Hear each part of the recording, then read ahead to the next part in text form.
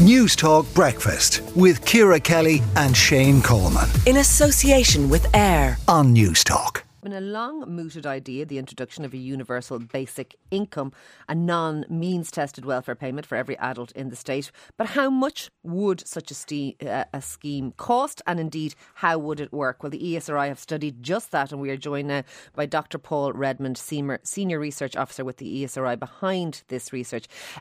Just remind people initially, if you don't mind, Paul, what exactly the universal basic income is.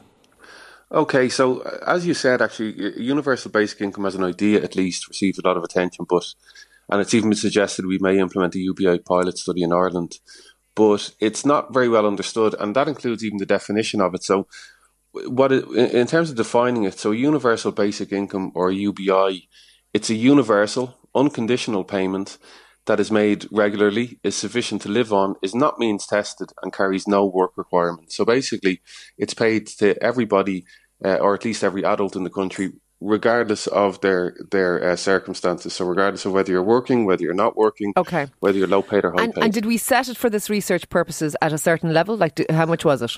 That's an open question. So it's a very important question as to the level that it should be set at. So a true UBI really should be set at a level that is sufficient to live on. Well, that's what exactly. Is that because that jumped out at me as a line? Yeah, exactly. Or at least, you'd want to set it at a level perhaps that may lift people out of poverty. And then the question naturally is, well, what is that?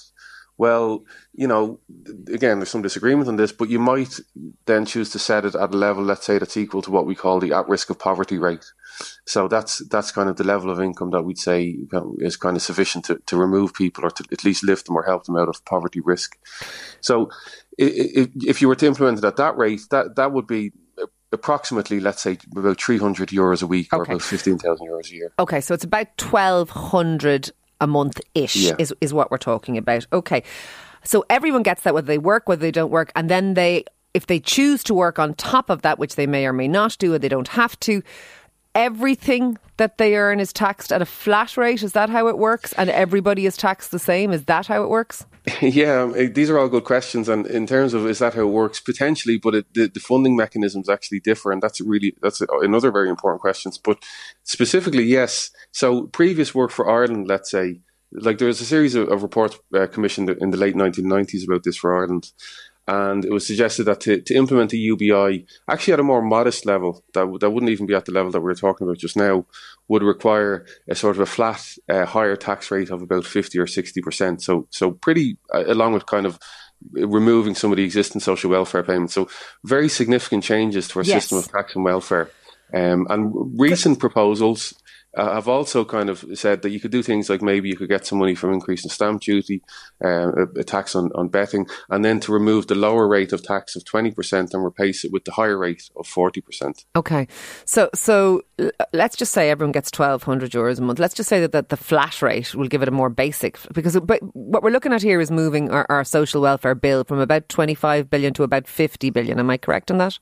Well, the current social welfare bill in the Department of Social Protection is about 25 billion. If you were to pay everybody over 18 in Ireland a UBI of approximately €300 per week, then the gross cost at least would be 50 billion. Now you'd save money, of course, in other ways. Paying less on. Okay, exactly. So we're going from 25 billion to 50 billion. So we are looking at probably at a minimum a flat rate of tax for everybody on any income they earn on top of their basic income, about 40%.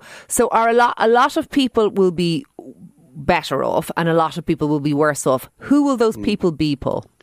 Yeah, so again, these are all very good questions and something that needs to be considered. So generally speaking, people at the higher end of the income distribution would be worse off. And again, generally speaking, the lower paid or lower income people will be better off. But when you read about this and when you dig into this in a bit of detail and you look at the studies for Ireland, but even for other countries like Scotland or Finland and so on, when you implement or if you were to implement a UBI and implement these kind of drastic changes to our system of tax and welfare, while you might on average have many low paid people better off, you have this big chunk of low income households that may actually be worse off.